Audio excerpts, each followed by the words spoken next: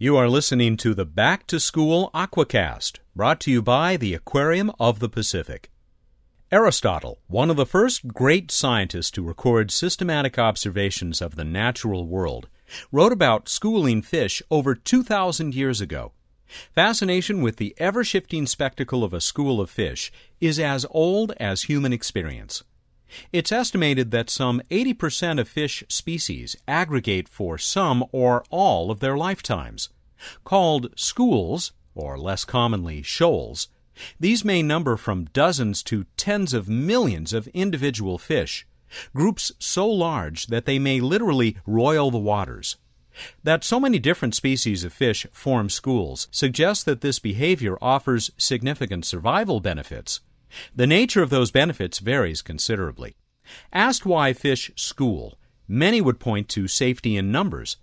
This benefit may take several forms. First, tightly schooling fish may appear as a single large animal in the dim depths of the ocean, perhaps confusing potential predators or tempting them to pursue smaller, easier-to-capture prey.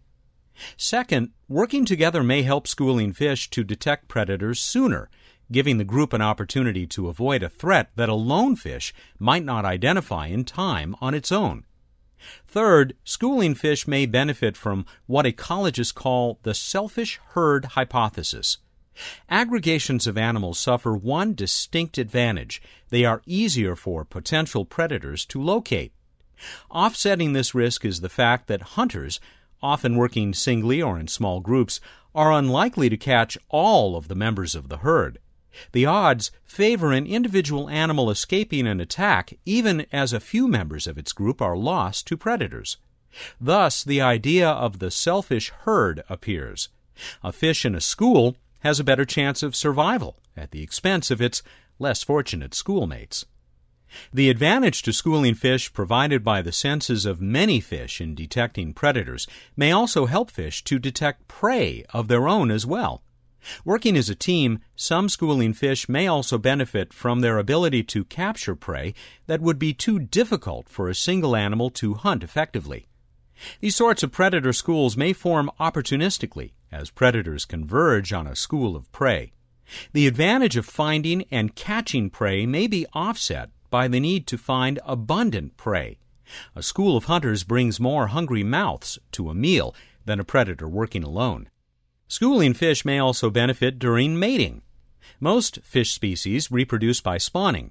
Both the male and the female broadcast their sperm and eggs, respectively, into the water where fertilization takes place outside the body of the female.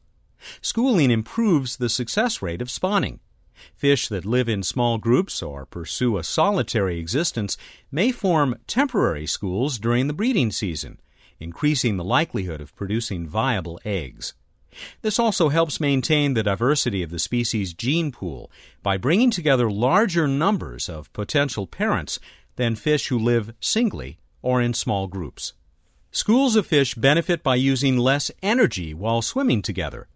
Any animal moving through a fluid medium, from a shark swimming in the ocean to a cheetah running across a plain to a hawk flying in the air, experiences resistance in the form of drag.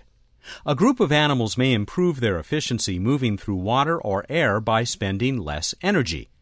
The leaders of the group take the brunt of the resistance from the fluid, while its companions benefit from the decreased drag in the leader's wake. This phenomenon is familiar to anyone who's observed birds like pelicans flying in a V across the sky or bicyclists riding in a peloton. By rotating the leaders through the group, all of the animals in the flock, herd, or school use less energy overall, improving efficiency, speed, and distance traveled. Given the prevalence of schooling behavior in fishes, it's clear that the benefits of mutual cooperation outweigh the risks for many species as they make their way through the watery world. You've been listening to the Back to School Aquacast, brought to you by the Aquarium of the Pacific.